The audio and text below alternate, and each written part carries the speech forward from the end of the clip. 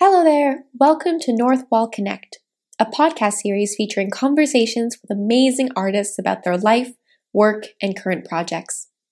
I'm your host, Kim, and today I am excited to welcome Oxford-based illustrator Korky, who will be exhibiting at the North Wall from December 4th until January 23rd. Korky's illustrations bring to life his spontaneity and unaffected manner of drawing. His innovative style shows fledgling artists that every smudge, every line can be transformed into something weird and wonderful.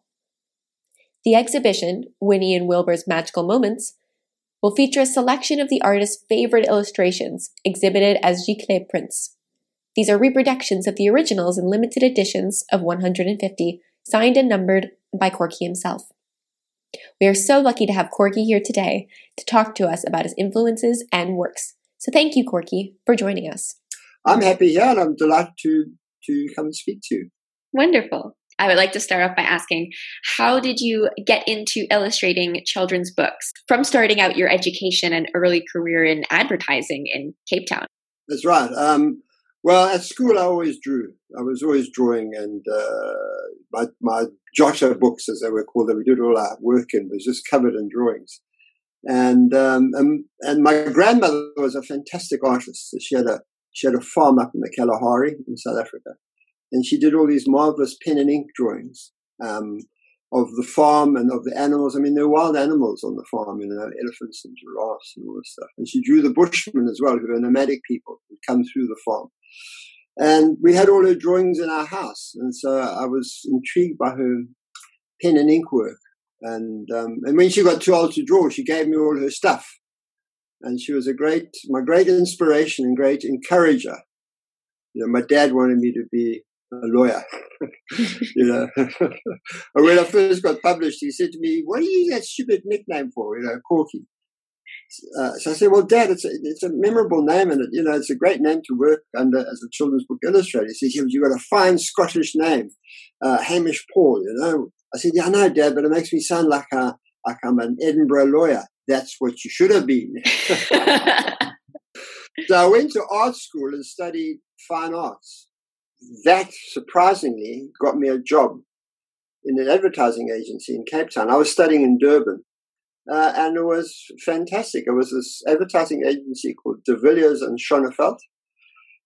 And my boss was an amazing man. Sadly, he died about 3 weeks ago. I mean, he was in his 80s, but he was incredible. He taught me things like, because I said I know nothing about typography or design or layout. He said, "Don't worry, we like your ideas, we like your drawing, we'll teach you." And which they did. So my time in advertising was an amazing training ground to think quickly on your feet for ideas and how to quickly sketch them and put them down.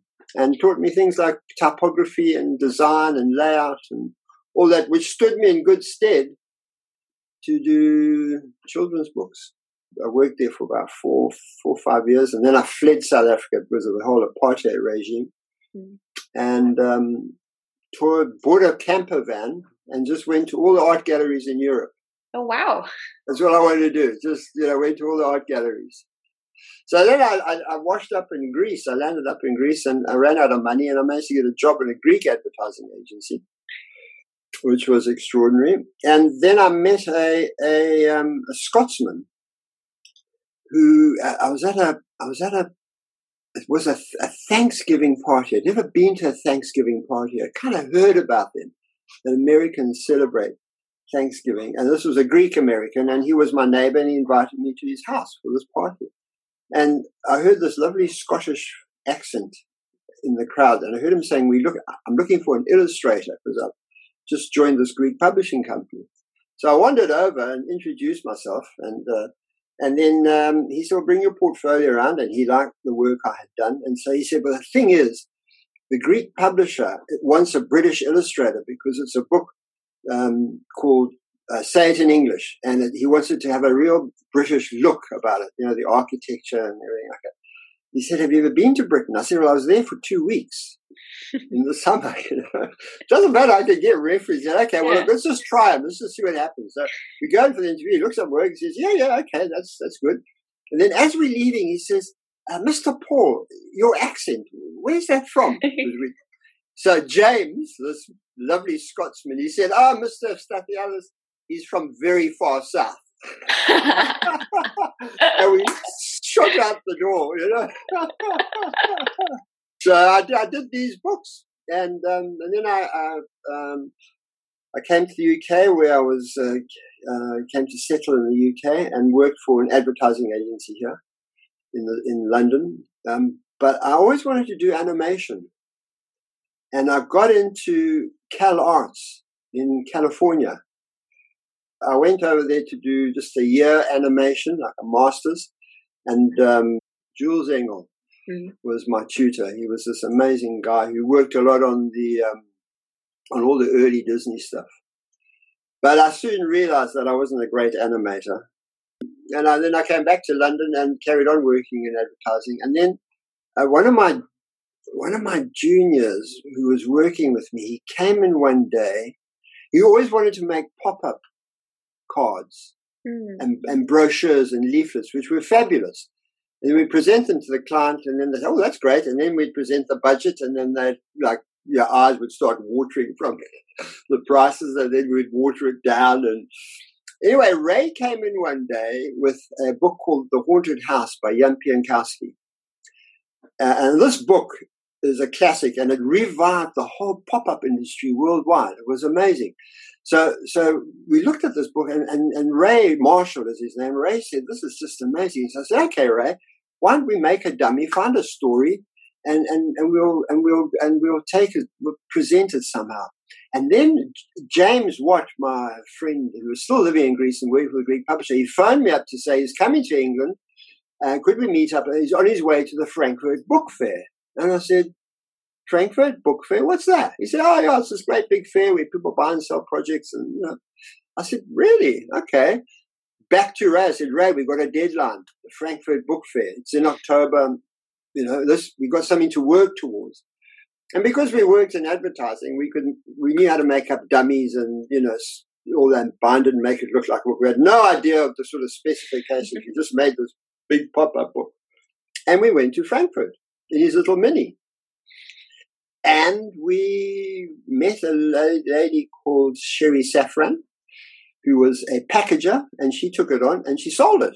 The next thing we knew, we're in Colombia learning how to make pop-up books. This is bizarre. So this was at this time your second book project. You had done the one in Greece, and then this is the second project. Yeah, Say It in English by Ronald Ridout. And I was now working freelance as an illustrator and as a designer. And, I'd go work I had friends in advertising who I'd come in and, work at a freelance basis. But once we had this book published, it got published by Faber and Faber, and worldwide we got all different publications. Then there was a magazine in London called, by Marshall Cavendish, was Storyteller.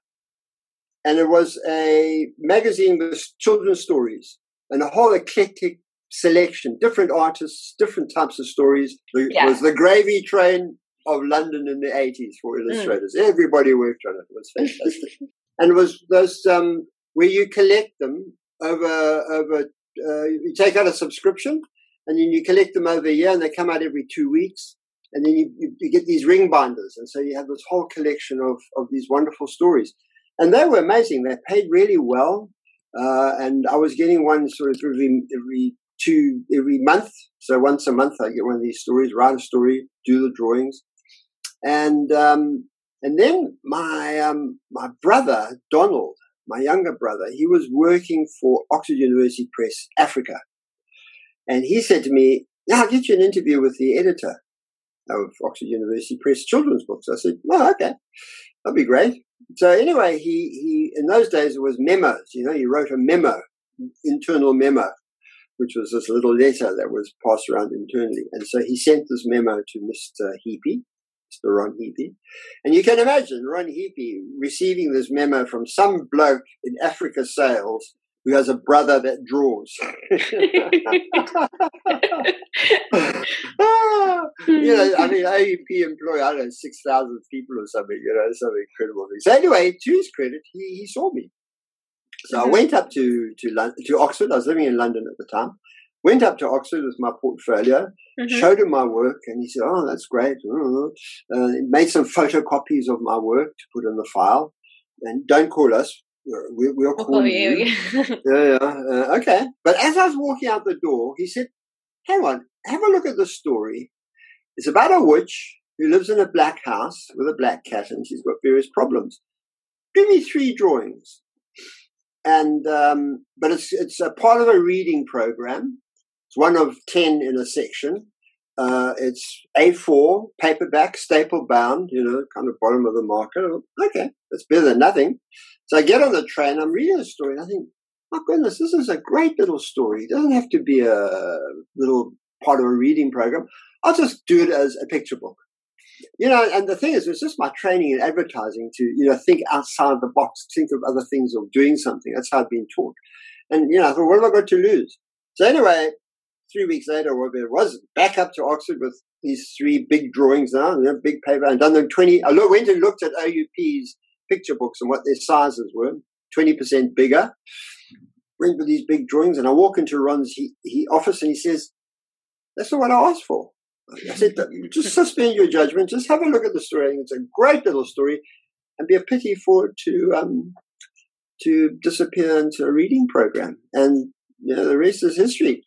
I think it's OUP's book that's got the most co-editions. It's sold millions. Story that they didn't know they wanted, but the story they needed. I'm still amazed. Well, the drawings definitely captivated adults and children alike. I mean, the amount of times it's been printed, and the amount of things that have happened since then, all the different editions of this book, the languages is amazing. And I must tell our listeners, because I can see you, I think you're in your studio, is that right? Yes, or part of your house? And the sketches on the walls and the colors and all of the materials, I mean, it just looks like you live and breathe these characters. Like you just take them from inside your head and you put them on all the walls around you. And then I must ask, just where did your artistic inspiration come from? The use of color and the type of personalities that you give to characters like Professor Puffendorf and Winnie the Witch. Well, the thing is, picture book texts are very much like movie scripts, because for instance, Valerie Thomas, the author of Winnie the Witch, she wrote Winnie lived in a black house in the forest. That was her description. And so this is where you come in as the illustrator, and you then expand upon that, or find a way in. And that's the trick, is to find a way into the story. So my initial sketches, so I do a lot of rough sketches and think about it. I did a little cottage, witch lives in a little cottage, and there's a little Anne Hathaway with thatch roof and Tudor beams and all this nonsense. And then I thought, hang on, now this is a bit cliched, she's what's the opposite of cottage? Stately home. Winnie lives in a stately home. She lives in a great big house. Why not? And that opened up the whole book for me, because suddenly, when he trips over Wilbur, but it doesn't say where she tripped over him. So now I had all these rooms in the stately home. So she's coming down the great big sweeping staircase. She's walking down what we call the passageway of the ancestors. So now I had all these rooms to draw things in. And also I discovered later that Ron had I think he had 2 or 3 other artists have a go at this story. And all their black houses were black silhouettes. Now, my training as a fine artist was if you paint black and you want a cold black, put blue in it. If you want a warm black, put red in it. Don't use black on its own. It's such a strong pigment and can be quite dead. So I started using things like Payne's Grey, Paris blue, and various other colors mixed in with ivory black and other blacks and Indian ink blacks. So I had this kind of palette of blacks. And then I thought, well, hang on, witches are in black clothes. No, she loves color. She keeps changing Wilbur into all these colors. So I'll make her colorful. And that would also mean she could stand out against this black house, because the story is about the black cat and the black house. It's not about Winnie being black dressed and, Oh, the other thing, and I don't know where it came from, was the stripy socks, Winnie's stripy socks. And, now I see most witches that are being drawn now all got stripy socks. They might still be in black, but they all got stripy socks. When you go through the story, you've got to break it down into, there's this kind of template of picture books where they have 32 pages. And of those 32 pages, you have 24 for text and illustration. But it's easy to think of 12 double-page spreads. So I go through this manuscript, through what they call this story that hasn't yet been published. I go through the manuscript and I do the pagination. I try and break it down. So you look for spread 1, that's introduction of the character. Maybe another character appears, so that's a good cue for spread 2. And then often I go to spread 12, which is the end, and then kind of work backwards. And then, there's no sort of pattern, but you find a rhythm to the story. And so if there are cliffhangers, like when you waved your wand and you turn over the page and there's, a polar bear or something. So that's the sort of things you got to do. The hard bit is that initial reading that manuscript and finding your way in, and what location do you choose? What clothing do you choose? Because also, Valerie didn't describe Winnie's clothing at all. You don't have to. And so that's why I draw the comparison between movies and picture books. If you listen to a movie soundtrack with no pictures, it's difficult to follow. Equally, you just watch the pictures without. And it's the same with a storybook, with a good picture book. You read the words and you think, God, that's not a substantial text, but the substance you add to it with you as an illustrator. You make that contribution to it. It brings us in. It also makes us think and feel and understand an actual character. We can visualize it, and it feels immersive when you're flipping through the book and not just looking at the words, but all the colors and the environments, and we can picture this world, which is amazing because it's almost like we get to peek into your head and see how all your imagination with this was. In 1998, the Oxford Times wrote about your works that in addition to kids, adults respond to the gentle satire in which nothing and nobody is sacred. And I love that quote that they had. But I saw that. When my children were little, I remember my son, we showed him a picture of a train, and it was a steam engine. And he looked at it and he said, "That's not a train. What is that?" He'd never seen one. But this was a modern book, and to him, was Intercity Express. That was a train, And I thought, this kind of illustrators are putting sort of nostalgic drawings of things in there. I thought, when I do Winnie, I'm going to make her modern. So she has an iPad, she has a phone, she has a computer. But it's not an apple; it's a pumpkin. You see, and it's just so clever. And she has operating system 13 because I don't know if you know, but everything in Winnie's life is 13. I started putting in, she would have a washing machine, and there would be this amazing washing machine or food mixers, and so she had all this stuff in her house.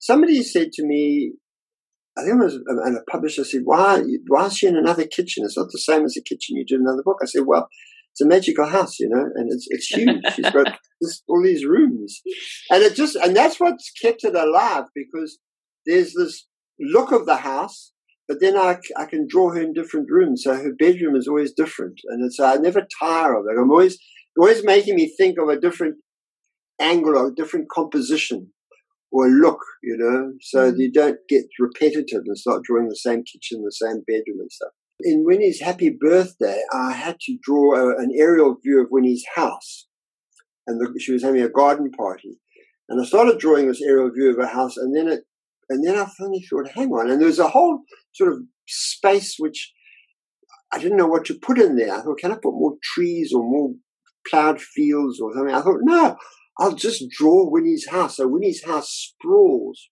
right across the left-hand page, across the spine, and right up into the right-hand page. This huge rambling place, So it's a massive house. It's a magical house.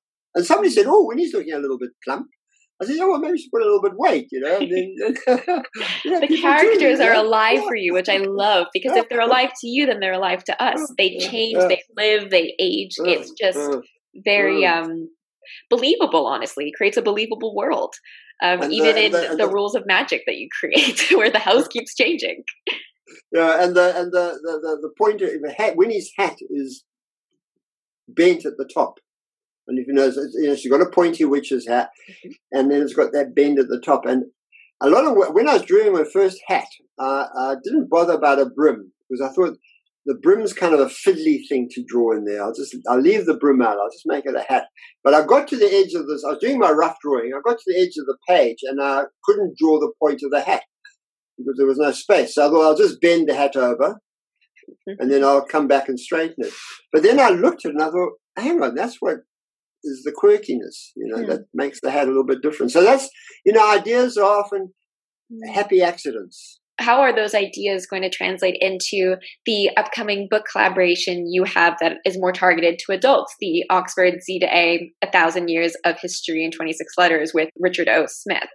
Yeah, no, that's such a terrific project to do. Richard I've known for a while, and I've done odd book covers for him. And then he introduced me to James Ferguson, who owns Signal Books, who are the publishers. Also a delightful guy. And Richard said he had this idea of doing this book of the A to Z of Oxford, I think he called it. And I said, well, Richard, my generation A to Z is a map.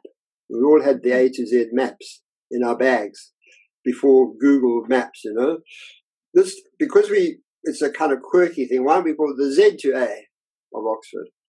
So that's where it started off, with the zoo in Kidlington, which was interesting.